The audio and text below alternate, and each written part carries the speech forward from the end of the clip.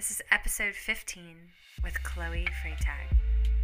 Welcome to the Manifest Miracle Show with me, Meg Sylvester. This is a podcast all about spirituality, mindfulness, and our connection to the deeper world realm.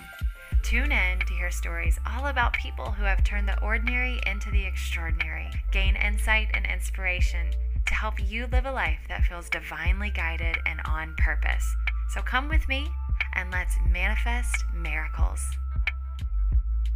If you have ever felt like you don't have what it takes, if you have ever felt like you're not good enough, if you have ever felt like your body isn't cut out for your dreams, if you have ever let self-image or a negative self-perception stop you in your path, I encourage you to listen to this episode. Chloe, as a professional ballerina, has dealt with her fair share of receiving toxic messaging, trying to convince her that her body wasn't cut out for being a professional ballerina. Chloe has risen above it and is now focused center stage as a professional ballerina. She does so much good work in the world to advocate for awareness when it comes to the messages that you are integrating. Are they empowering or are they disempowering?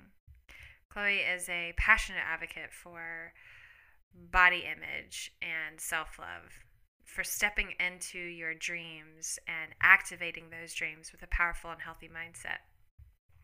As a yoga and meditation teacher, Chloe shares with us her toolbox, including a 30-second meditation that has the capacity and power to completely shift the energy. And she teaches us that meditation in the podcast. It's really powerful. It's the first time I've ever experienced it, and I loved it. So tune into this episode. I know it will empower you. I know it will leave you feeling uplifted. It's also super interesting to learn more about the ballet world. Chloe is a professional ballerina who dove into yoga and meditation as she navigated her career. She's been teaching since 2014, has a bachelor's of science in health and wellness, and brings her raw and real personality to every class while also nurturing and supporting her students to be exactly where they are and work from that space. She's a Reiki master and certified in Vinyasa, Kundalini, prenatal, and postpartum yoga. She and her husband, Chris, host annual retreats to India, where they originally met, and they cherish combining the exploration of traveling to exotic places with the growth and development that regular yoga and meditation practice stimulate. I can't wait for you guys to listen to this episode. Let us know what you think. Enjoy!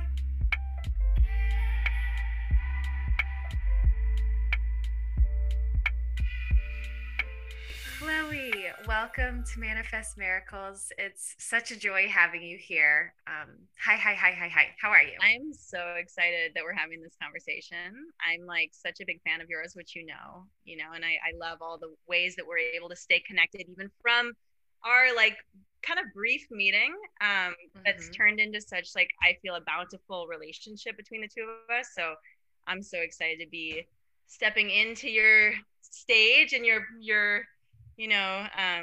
world here, having this conversation. So well, welcome. Yeah, and guys, so Chloe and I met at a 10-day 10. Yoga prenatal yoga teacher training called Khalsa Way. So this is a Kundalini based prenatal yoga teacher training that we did with the amazing Gurmukh in Miami. And Chloe and I remember throughout the training there was this like magnetism, and I think it between me and you, or at least I was very drawn to you. And then on the very last day, I think it was the last day, we did a Kundalini Kriya, it was very celebratory, and there was a lot of dancing involved, and you and I just like connected and just like danced eye to eye. And you guys, Chloe is literally a professional dancer. She's a professional ballerina. So I was like, okay, I'm going for it. And I was like 26 weeks pregnant. So here I am dancing eye to eye with a professional ballerina. And I'm like, but it was just so much love between the two of us. And Chloe and I, ever since then, have just stayed in touch really through Instagram, just messaging each other, sharing each other's stuff, and really learning more and more about each other Right. through our Instagram shares, and just really being really unconditionally supportive for one another. And we shared a moment, of just chatting, like truly believing that we were sisters in a past life. Like we just have this beautiful connection. So I'm just so happy to be talking with you. And it's been over a year since we shared that time together at that training. And now we get to have an hour or 45 minutes to an hour long conversation. So yay. I mean, I think we're a little past the year mark, but as you were saying, 26 weeks, I'm 26 weeks. Oh my gosh, I didn't even think about that. Yeah, so Chloe is pregnant. Like in the same, like in a yeah. stages. Oh my gosh, that's really cool. That gave me chills. Yeah. Something about our babies wanted to be with each other when they were at 26 weeks gestation. Amazing. All right, Chloe. So I'd love to know, what is the coolest thing you have ever manifested? If that feels like too big of a question, what is one of the coolest things you've ever manifested? Oh my gosh, that's such a can I give two examples? Can I give one of course you can. I give one that's like small and hilarious, and one that's okay, grand and like wild and still doesn't even make sense in my brain. Yes. So the first one, so there were these little you probably know about these, the Bala weights. Do you know these? Like, okay, so it's like this super trendy like ankle weight that are cute, because ankle weights are not normally the most attractive product. And I wanted them to be able to strengthen my ankles doing exercises. I've had many injuries like any dancer. And so but I liked how small and compact these were comparatively. And particularly there were these ones that had glitter on them. I am like the child that like my walls were painted with glitter when people asked me my favorite color growing up. Like I do glitter. I mean, I picked a career in ballet on purpose for the glitter. Like I love glitter. So I really wanted these glitter Bala weight things.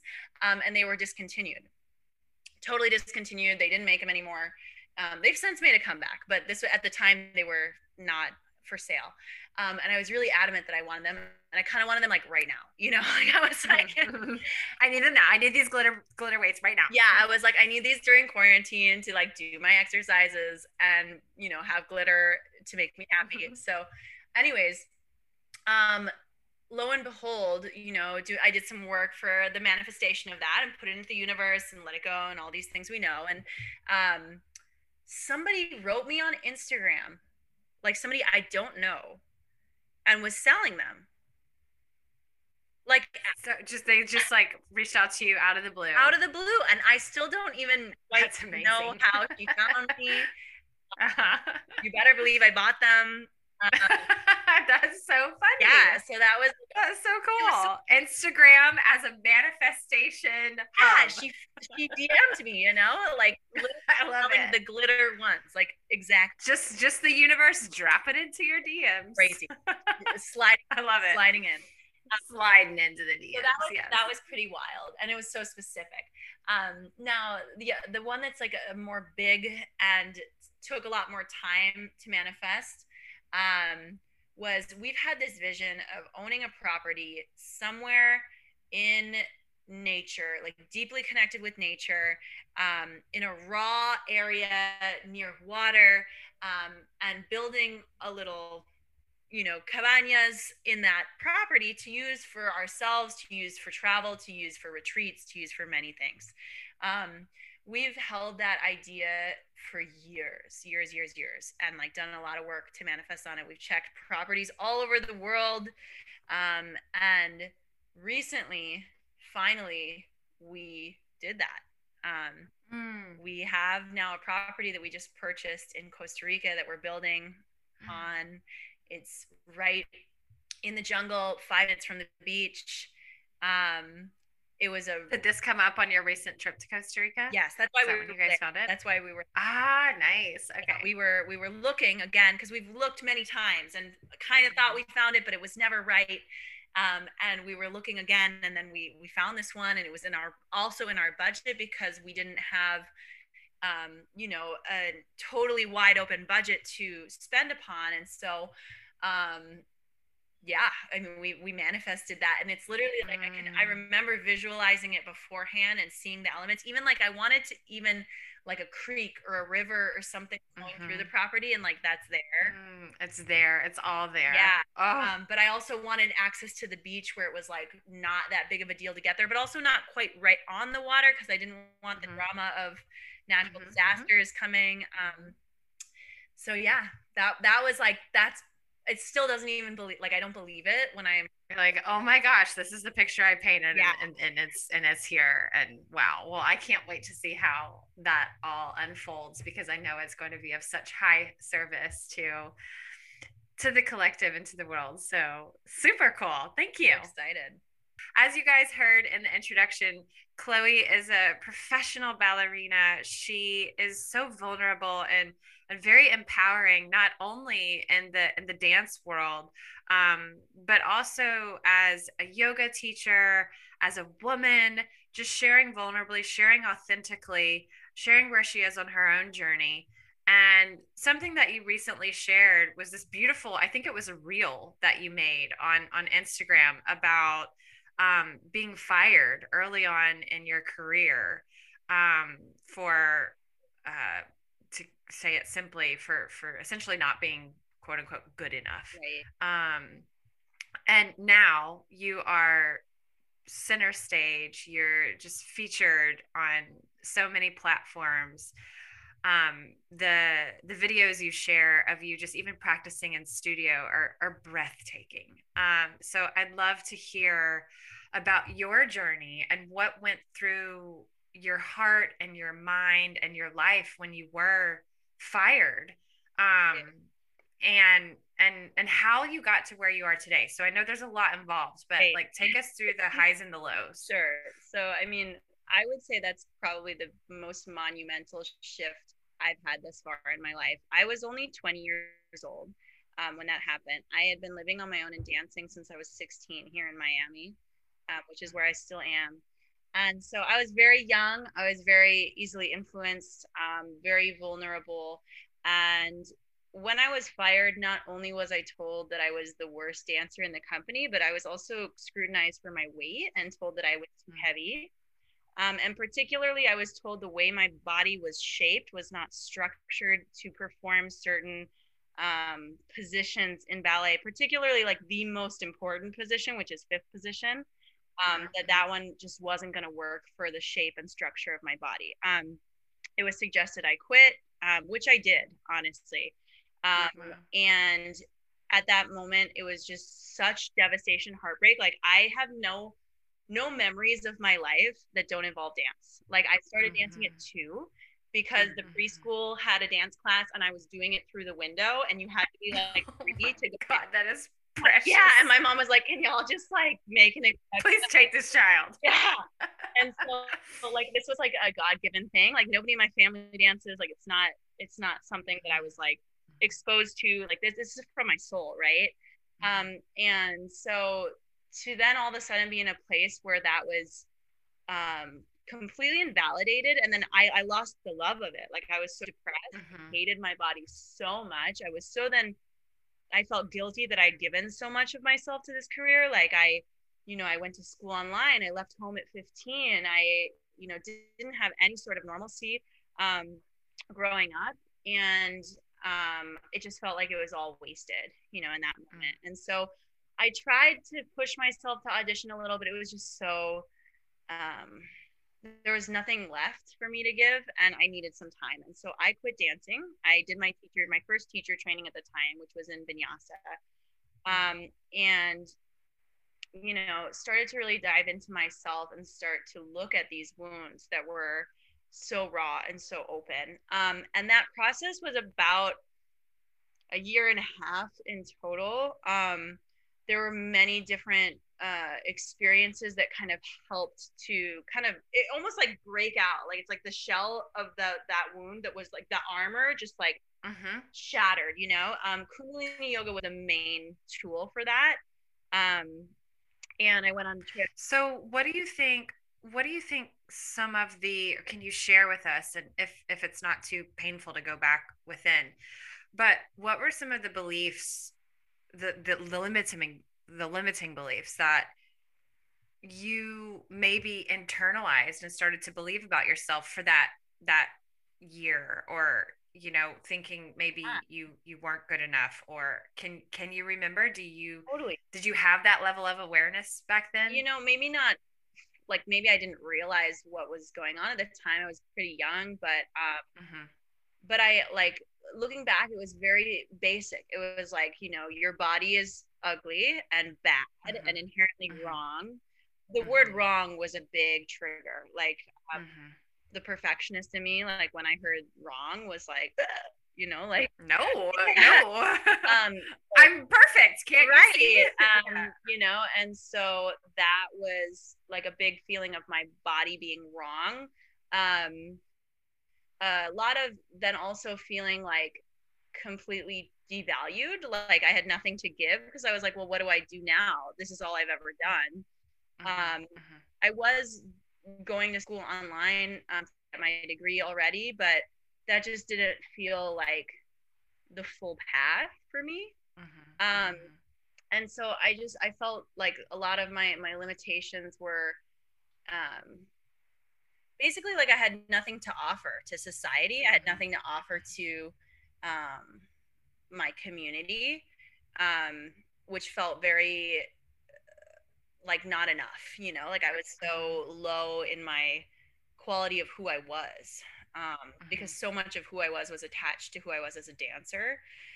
Even I had some like friends ask me like, oh, what's it like to lose your identity as a dancer? And like that question was like, like, cause like my Hmm. whole identity was a dancer. Like Right. there wasn't really another identity. And so it felt like I didn't know who I was. Um, so and then I was really unmotivated as well. During that time I had built up quite a savings, from working since I was 16, and so I didn't even get a job. Like I didn't work anywhere. I had no motivation. I taught yoga like a couple times a week, but like that was not producing a salary. I was just living off of my savings, completely. And you were just in your early 20s at this I time. was 20, yeah. Yeah, wow, which is pretty admirable for a 20-year-old to have enough savings to, Yeah, my like. parents, I'm really lucky, had taught me a lot about financially supporting myself, and like taught me like I every check I got, I put $20, Hmm.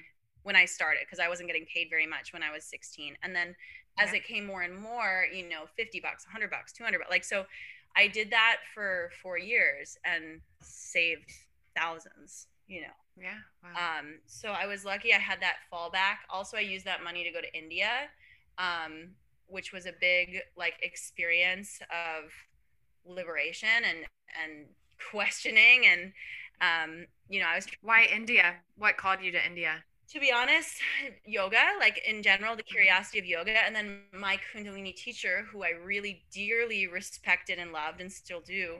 Um, my puppy is Hi, deciding that buddy. he wants to have something to say about India. Um, but so I was always respecting him and valuing him, and he posted that he's doing a retreat to India, and I was like, done. Like I've got nothing to do. Okay, come here. I'm gonna have to bring him up here to get him to So he can be on camera too. a little 5-month old baby. So he was posting this, that he was doing this trip, and I didn't even question it. I was like, what else am It I was just like an immediate yes. Yeah, Yeah. like I was like, I have Hmm. literally no direction. I've got a savings. I've got nothing that's like I'd have to take time off of. I think I needed something that deep and, crazy. Hmm. Hmm. Yeah, an immersive experience to really shake you, That's to the wake you up. perfect Yeah. word. Hmm. And ironically, or coincidentally, or neither of the above, depending on how you choose, Divinely yeah, orchestrated. that's where I met my husband as well. On that, yeah, Wow. Okay. Beautiful. yeah, So you went on this retreat to India after going through essentially a dark night of the soul, after yeah. being stripped of the identity that your ego had associated itself with, of a dancer, of a perfect dancer, of this Right. vision you had been creating for yourself. Right. And another thing that I'm recalling that I was holding, like I'm a fire sign, so I'm aggressive by nature in some ways, which is good and bad. But I was holding a deep rooted anger for that woman who fired me. Sure, of course. And I think Rooted. so Oh many my of us, gosh. I'm so happy that you shared this, because anger, our society views anger as it's not good. Yeah. And however, our society in general is angry. Right. So we're all like carrying around these feelings of anger, and then we're feeling guilty about being angry because we think we shouldn't be angry because that's not like good. Right. But anger can be so constructive if we cultivate a relationship with it, Mhm. and learn how to use it as a source of motivation for our highest good, Right. not a source of motivation for revenge, or and we can. So what did it take to get you to that point of like alchemizing that anger Well, to be constructive? to be honest, Kundalini yoga. Like I think Mm-hmm, mm-hmm. like consciously or subconsciously, there's no way I could have done that on my own. Like No, yeah, especially as like in your early 20s. yeah, I mean, exactly. well, I say especially. I think people, the older we get, the harder it can become to release anger if we don't, Right. because we just turn stubborn and jaded, right? Right. So Yeah, okay. I can recall actually, ironically, with Gurmukh, a very specific class because she was teaching in India. There was like a festival going on while we were there. This was Oh, my wow. first experience with Gurmukh as well, which was like game changer. Mhm. And I remember doing some Kriya, and something with the arms up and open chest and like staring in the sky and just sobbing with forgiveness, like Mhm. just this Mhm. complete chemical release of wow, like this is nobody's fault. Like nobody's to blame. Mhm. I'm not to blame. She's not to blame. Circumstance isn't to blame. My thighs aren't to blame. You know. Mm. Um, My thighs aren't to blame. Oh, that makes me want to cry. I know. I was sobbing in that moment. You know, and Mhm. it really brings like even just saying it again, I get the chills. Mhm. Remembering because it was a very clear like from moment to moment release. Now Mhm. that's still not to say that's been a work in progress. It's not like one moment and then Oh my my, and then you're like free forever wow, I have of, the best thighs in the yeah. world, you know, like it's Right, right, it was a process, right. but that was like the shift, right? Was It was the door open. yeah. So this is a big question, but what does forgiveness mean to you? What does it feel like? What are you shifting from and stepping into when you truly forgive? You know, I think that for me it felt like the complete acceptance that nothing could have been or was supposed to be different. Mm. So, you know, because part of me was questioning if I hadn't have taken that job because I had a different job before, and you know, if I had, if, you know, like, and Mm-hmm. Driving yourself crazy. I was hired Mm-hmm. by this one director who loved me, and then she came in and transitioned, right? Mm. Which is why then I was like totally thrown off guard and treated very differently because you know, dance is a artistic endeavor at the end of the day, and it's not just like, oh, did you execute this or not? It's personal, right? Like how we like or Mm-hmm. enjoy art Mm-hmm. is personal. So she had every right to have a personal indifference or attitude towards me versus the other guy, right? So, but then questioning of like, well, if he had stayed or if somebody else had come, or just all this like desire for the past to be something else. All the hypotheticals and Right. mm-hmm. And I feel like the forgiveness was the complete like embracing of the fact that like that's exactly what was supposed to be and is like there's no need for it to have been any different.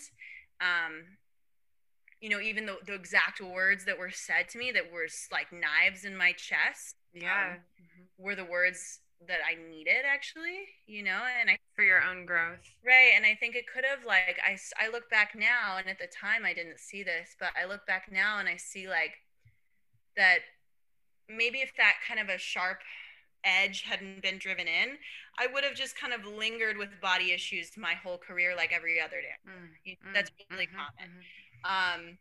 And I'm speaking to the dance community because that's my thing, but I know that's common in general in people, right? Is you hold this kind of lingering, just not super in love with, but not ruining your life over it either. Just, Right. It's just a current continuously running in the background. Sometimes we get swept up in it, taken under, and sometimes we don't, but it's always there until we can. Right. And so like I felt like this experience really pushed me to reflect and like dive deep into that belief I was holding from a young age. And even like I did a lot of work as time progressed to go back to specific memories of when did this start? When was the first time I felt inadequate in my body? When was the first time I felt scrutinized in my body?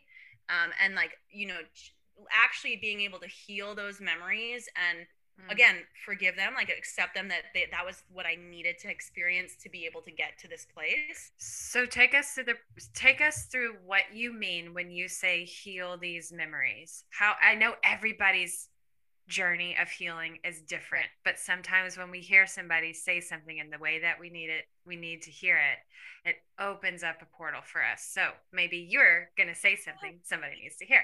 So how did you what does it mean to heal those memories? For me, it was really perspective and also recognizing, and especially like young memories, like recognizing that it wasn't about me, it maybe was about the person or the teacher or the peer or whoever it was that was in my life putting that thought or belief into me, and being able to recognize that and release it then from myself, where I was no longer the one who looked down at my thighs and felt bad about them. And I keep saying thighs because like that's a thing for me, so I'm going there. But this is obviously many different facets of this.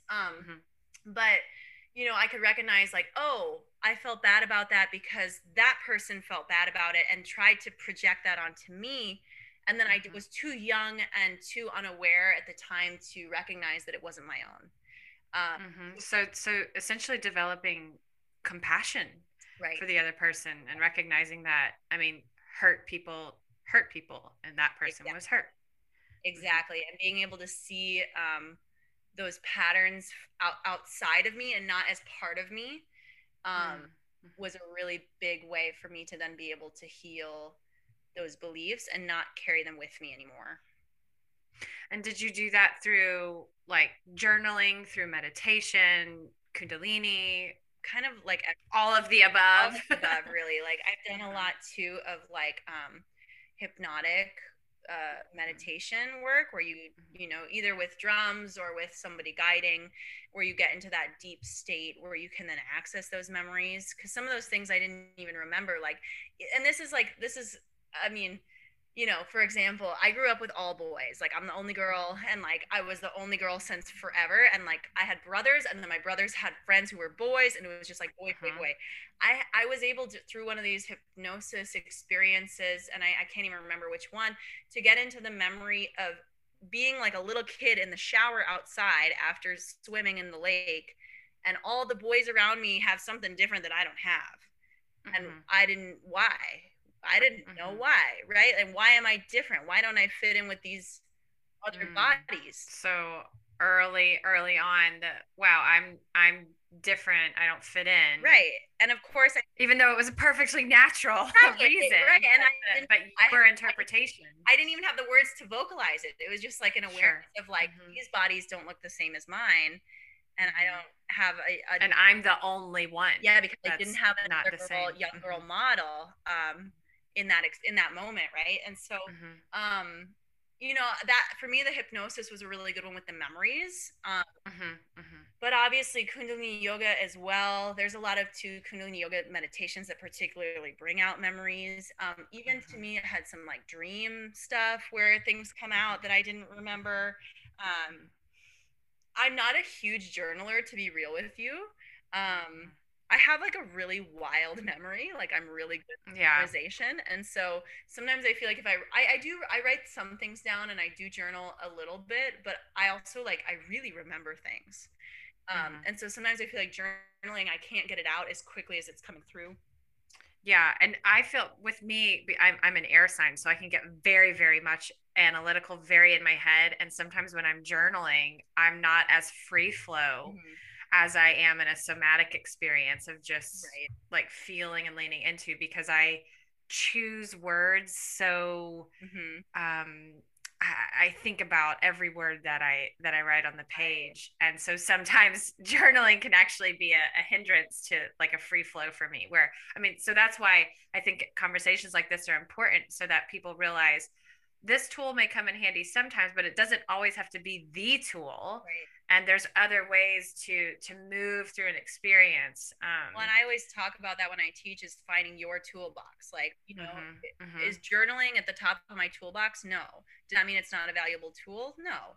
Is it at the top of mhm, somebody else's toolbox? Maybe. Right. So mhm, for me, like my toolbox is Kundalini yoga is like right at the top. This hypnotic mhm, work and things like that are also pretty, important for me. Um, One thing that I've resisted so much and is so important for me is breath work, pranayama. oh my God, I was about to say, have you Oh my tried breath gosh, work? Oh, I that is resisted, powerful. resisted, resisted. I Hmm. hated it when I started it. But that's been a really big. Sometimes even just like taking the right kind of breath, I feel something Hmm. release. Hmm. Um, Hmm. you know, um, Other tools I utilize would be like little short meditations. Like there's this one meditation I do before every single performance that honestly I don't even know where the lineage is of it. My Hmm. husband taught it to me. It takes 30 seconds. I don't go on stage without doing it. And I it, Can you take us through it right now? um Is it possible? I think so. It's called the Flower of the Heart meditation. Have you ever heard of this one? No. Okay, so if you're driving or doing something where you're around big machines, then please don't do this. Come Pause, back and fast listen to it. forward. But I mean, you said it's only 30 seconds. So, It's super quick. okay, let's do it. Okay, so you close your eyes down and you can start just taking a couple breaths on your own pace and just kind of tuning in. And so, how this meditation works, I'll explain it first and we'll try it each at our own pace. Is you'll take a big, deep inhalation in. You can do nose or mouth, it doesn't matter. You'll exhale all your air out, and I'm just explaining, don't do it yet. You'll hold your breath out for as long as you possibly can. Now, I'm pregnant, so I won't be doing that for that long, but in general, you hold it out for as long as you can. And then when you inhale, you're going to visualize right in the center of your heart a flower starting to bloom. And you can be really creative here with this flower. It can be any kind, it can have smells, it can have colors, all sorts of things. Basically, you'll go through that process 3 times. So you inhale, you'll then exhale again, you'll hold out for as long as is possible for you. And this is personal, right? There's no specific time. And then again, you inhale, the flower blooms 2/3 of the way, and then you'll close or you'll exhale. And then again, you hold that third time. And the final time, your flower is like totally bloomed and like expressive and shiny. Oh, I love it. Oh, Yeah. I'm excited. Yay. Yeah. Okay, I'm ready. All right. So eyes closed. We'll just take one breath together. Big deep inhale. Big exhale. And we'll inhale together, but then we'll do the rest at our own pace. Inhale. Exhale. Holding out for as long as you can and repeating that 3 times.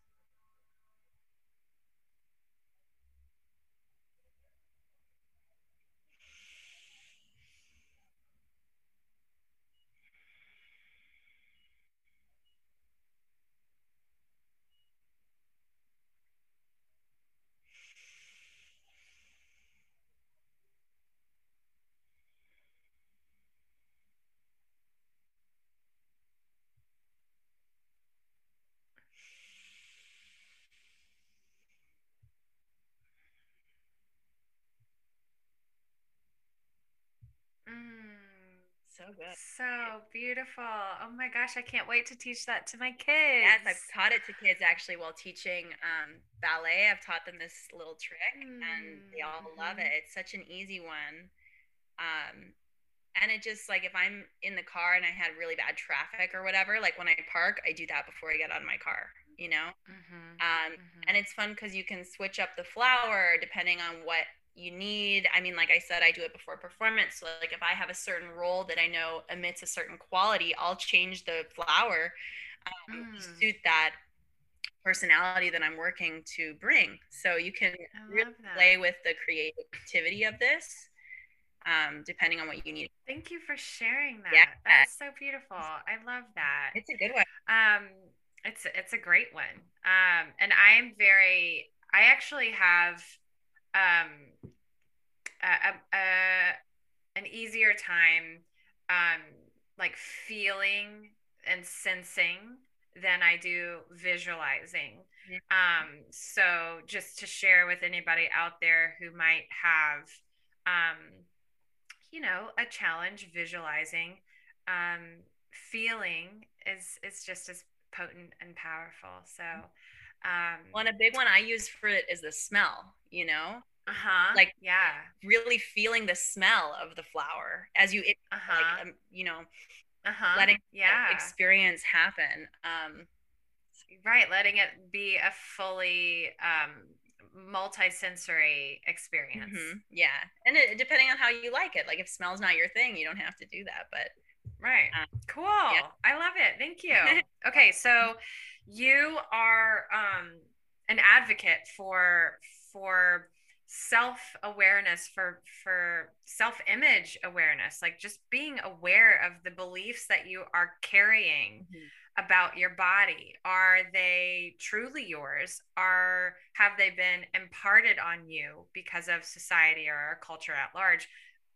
uh, because of your experience, right? And how your life was able to shift and change as you were able to become aware and dismantle some of these beliefs. So let's talk about your experience now as a pregnant ballerina. And I'm sure this is it comes with a lot of charged comments as far as your body changing and growing in a world that wants to keep your body very small. So Mhm. talk about being pregnant and being a ballerina. Wow. Um, it's been such a journey so far. To be honest with you, we've been, I should say, have been talking about having a baby for a long time. And one of the biggest things that held me back was my career and the impact it Yeah. would take on my body and my career. Um, and so making peace with that beforehand was a big process. And then actually experiencing it, like when I got pregnant, there was all this fear rushed in of like, okay, make sure you stay cute pregnant. Like, make Oh sure my gosh, setting all these expectations. Yeah. make sure that like the rest of your body doesn't get all the weight. It's going to go all to your belly, and that's it. You got to stay super active through your pregnancy to ensure that happens.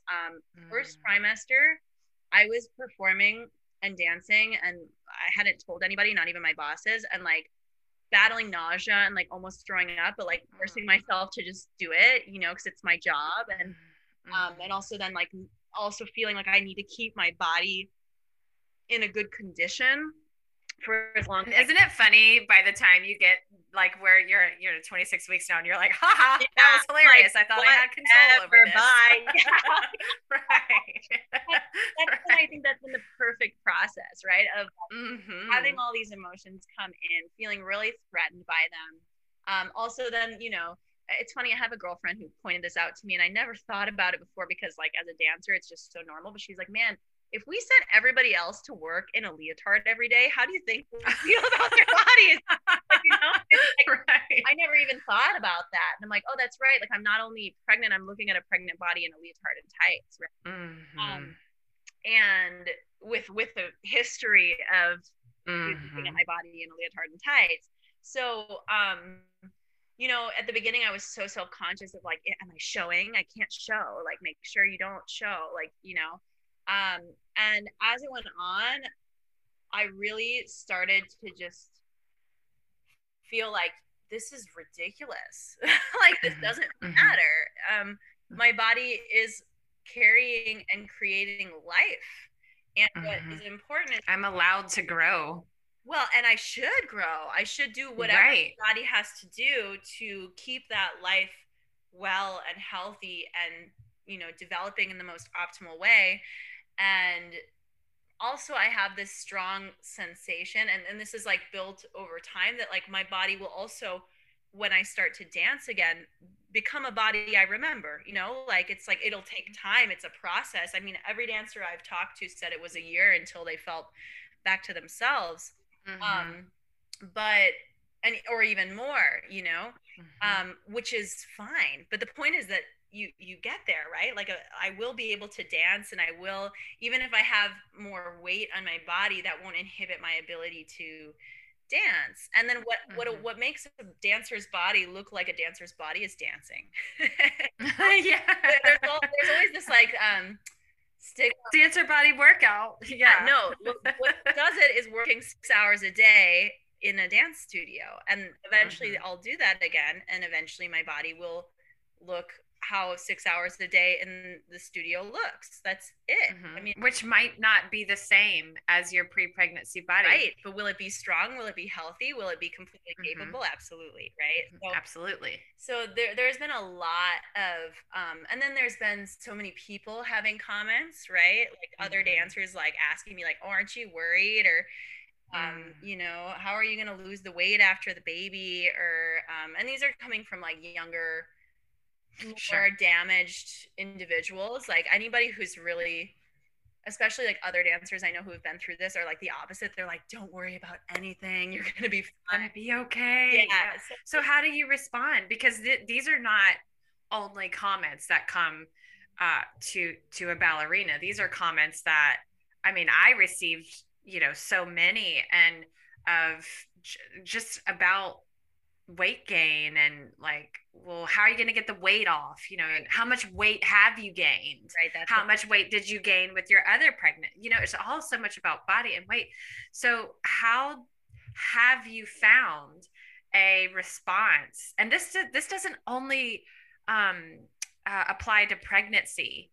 If right. someone comments on your body, having a few responses that feel good and empowering in your back pocket can really make a difference, instead of you just like, spiraling out. So Right. have you found any comments or any like internal, like, whoop, when that comment comes in, I mean, of how to support yourself? right. I feel like I almost like repeat my own personal affirmation to them of like, Mm-hmm. I trust that my body is going to have whatever process necessary for this birth and baby to be healthy and for me to return to my health after, Mm-hmm. which is to them, but it's really to me as well. Yeah, yeah, that's beautiful. Right. Things like that of just affirming what I really am working to hold as my truth, my personal truth Mm-hmm. for my body, Mm-hmm. and reiterating it to them of like, this is how I feel about it. Like I had people, for example, asking specifically about, oh, how much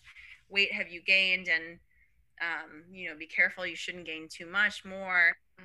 And just, being like, I know that I'm taking really good care of my body, and my baby is healthy because of what my body's doing with it. So I Mm-hmm. feel really good. Isn't it just wild how people feel like they have free reign to comment on a woman's weight when she's pregnant? Well, Like, what is and then up? Stop. then it's crazy too, because then you have the other people who project, well, their experience, like, well, I only gained 15 pounds, or I gained 80 Right.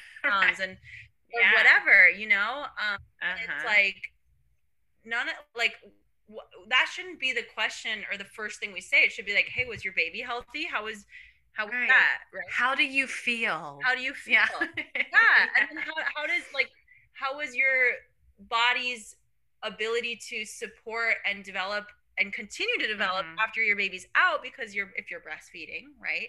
Mm-hmm. um and how did those choices make you feel empowered, right? Not like, why did you choose it, or was it about, or you know what I mean? Like this, like people take it to such a crazy place where I'm like, why is this, and why is Right. it so acceptable that we feel like, and there was one person where I did say to her, I was like, why do you feel like you can ask me that? Mm. Mm-hmm. Yeah. you Good. know Good. She irked me a Yeah. little bit. So Yeah. You're like, and here's the yeah, fire in I me. was Yeah. like, you have absolutely no No right to comment way on my of asking body. me about Yeah. that right now. So Yeah.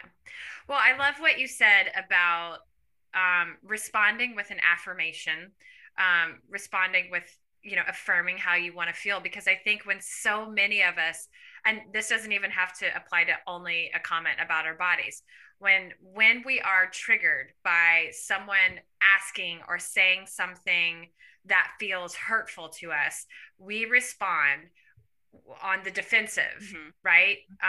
We will not respond. We react on the defensive, right? And we're charging that situation, that circumstance, that conversation with more negative energy, right? And if our cells are listening to every word in our body, they're feeling this charged negative reaction.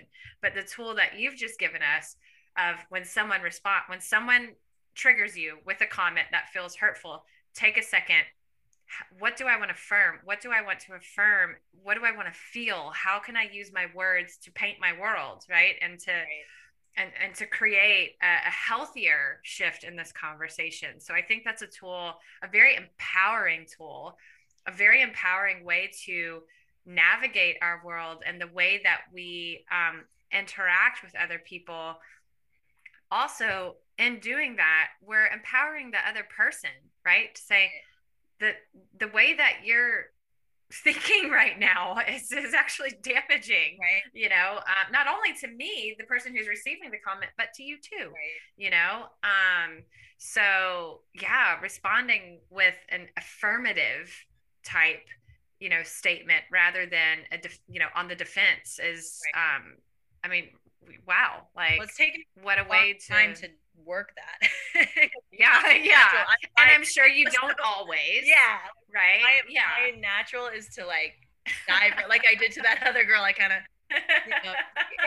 so it's taken me a while to work that out and try to develop that behavior as the more constant than the other. But it's definitely rewarding for both you and for the other person as well. Because also, typically when you say something like that, they go quiet. Versus if you defend, you might start a cycle of debate, and they're not going to debate your affirmation mostly.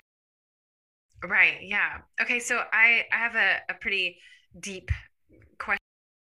When we have these really deep seated, like, fears, right? If I get pregnant, my body will change. I might ruin my career, right? That is the fear story, right? And oftentimes we are scared to truly open up about our fear, our deepest fear. So we create a mask, another story that we feel makes us look strong. Like, I don't I don't want to have a baby because XYZ, or I'm choosing not to do this because XYZ, when really there's that deeper story. Does that make sense? It does. It does. Okay. I think because it's such a normal and common conversation in the dance world about pregnancy and how it'll affect your career, I definitely was transparent of like I was waiting on my career. Like I kept saying that. And I was clear about that. I maybe wasn't as clear that I was so worried about my body and my career. That part I probably didn't disclose, and just blamed it just on time off because for this career you're looking at over a year time off in terms of time away from the stage, and then being able to return to the stage. It's for most dancers it's around a year, because that's the other thing to keep in mind is that a lot of people can continue to work through their pregnancy and a dancer can't, right? So I would blame it on that time lapse that was making me afraid, and also feeling like I needed a certain amount of stature in my career before I could step away from it. Be worthy of taking a break. Yes. And while I think that in some ways that's obviously toxic, I think in other ways it was really important because, like I said, I mean, dance is every single part of who I am in many ways, Mhm. which you can either look at as unhealthy or like completely immersive, right? Yeah, Um, right. and You don't have to judge. right, and so I feel like it was important for me to feel like really good in my career, especially given my history of being fired. Of in that time, I took time off and then came back and was dancing in like kind of weird places until I got my Mhm. groove back up and really redeveloped my career and rewrote my story. And so I think I needed, like, if I had maybe had a baby right when I was starting that, I don't know that I would have felt super awesome about it. Yeah, like setting yourself up for an abundant energy throughout the entire experience rather than, one of scarcity of, oh my God, I got to get back. I got to get back. I got to get back. I got to hurry through this. Right. And Hmm. also, but then also, I had this feel that, which again, all this can, like, the dance world is so multifaceted with like layers of unhealthy things that it's like sometimes they're unhealthy, but they're actually, you know, good for you. Like, we think they're good for you. So it's a little Hmm. psychological both ways. But it was important to me also that I wanted to get to that place and have my baby while I was in a, like, still in my career very much, so that, because a lot of dancers I see, they try to do it near the end of their career, and that looked And then they don't come back. looked harder to Yeah. me, right? It Yeah. looked like, Hmm. ooh, and or they do come back, but it's really difficult. And Hmm. I was like, I wanted to be in my prime and in my, feeling really great where I could do that, because it was also as important to me to share that part of myself with my child, because my career was Of course. Yeah. right. And I know a lot of people who their parents were dancers and then they never knew their parents the dancer. And then I've seen the other Mm-hmm. where the child like sees mom backstage or on Hmm. stage and like sees that part, and that was important to me to want to share that. So there was like a lot of different layers, all related around my career, where I felt this pressure of like, Hmm. wow, I need to get ready quick because my career will end. So I want to make sure I have it during my career. And then, but then also like the fear of like, well, but I also need to be a good place in my career. Like, it was like Hmm. this balance of those different fears that I held. But also, yeah, like getting clear on what are the fears, Right. and then how can I create an empowered vision, a vision of clarity, and navigate these fears at the same time. So not suppressing them, but welcoming and bringing them to the table, Right. and having a conversation with those fears and saying what actually feels good and supportive and what works, and that takes a level of awareness. Right. And then to answer your question specifically about the mask, I think I just, all those fears I just generalized into career. Like, oh, Hmm. I'm waiting on my career, you know. Hmm. I'm Hmm. waiting for the right time in my career. But Hmm. I would never go into those kind of details with anybody about what it was about my career that I was Hmm. contemplating. Um, Hmm. Besides with my husband, like, he was the only one who really knew like what, because also like he was very much ready. Like, I mean, we could have gotten pregnant the Hmm. day I met him, and he would have been like, Hmm. let's go. But he was very patient and understanding with me as I navigated those emotions, because he knew how important my career was for me, and was, And he honored that. yeah, he totally honored it. I mean, he would encourage of like, let's look at this. Like, why is this such a big barrier? But never was he like, oh, this is a irrelevant thought or any of those kind of, he was very like, Your fears are valid. Just to hear that statement, yeah, and it's so powerful having friends who are on a spiritual path, because we can share with one another, hmm, and that other person, instead of trying to dissuade you or say like, oh, no, that's just silly, just hearing and having someone receive and saying your fears are valid. right, I understand where you're coming from. That does sound scary. Just being seen in that way right. is so empowering, and it feels like grace, you know. Right, right. And I definitely was appreciative that at least I had some places where I could um, put that on the table with, like, whether it's my husband or friends of mine who understood the depth of what I was working through. Um, that did make a really big difference, because it wasn't something I was like portraying to the world or even to like a lot of my close friends, because also like in the dance world, like none of my close dancer friends have babies yet, though it's been interesting because in my company, there's been a few dancers who now seeing my process feel more like, okay, like they felt like they wanted to do this. Oh, wait a second. This is possible. Right. Uh-huh. Right. Uh-huh. So I've seen how that's unveiling some of their fears by watching me go through mine. But that being said, it wasn't like something I shared beforehand of like, oh, we're trying to get pregnant or thinking about this. There was maybe a couple friends I told, but in general, it was very private information. Which is that's also okay, Right. right? Yeah. Totally. So for everybody listening, Chloe just shared her story of how, having this dream, or talking about, wanting to have a baby. For you, the dream, and not saying that that was Chloe's only dream, right? You have dreams of a beautiful career, which you are already in. But is there something that you want, but you are holding yourself back because of a particular fear? Imagine if you just said, yes, I trust the process. I trust that this path is for me because this dream is within my heart. Imagine if you were to take those steps, how you could inspire others to say, oh my gosh, this is possible. So, how can you be a lighthouse? How can you be a beacon of hope and to say, hey, this is possible?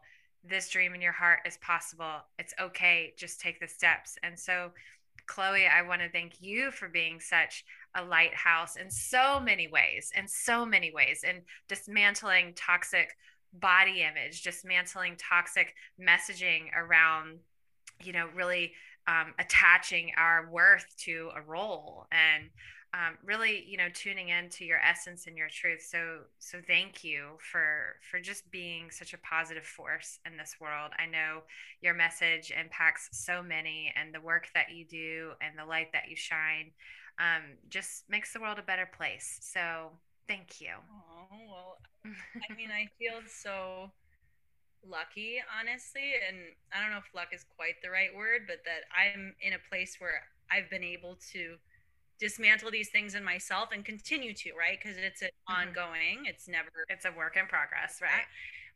And where I feel comfortable sharing that because I've seen so many different people impacted by it, whether it's somebody I know or just somebody on the internet who sees whatever post, which I think that can be such a monumental way to move things. You know what I mean? I've seen the same vice versa, like seeing your post, seeing your story, or anybody who's really in that space of sharing their vulnerable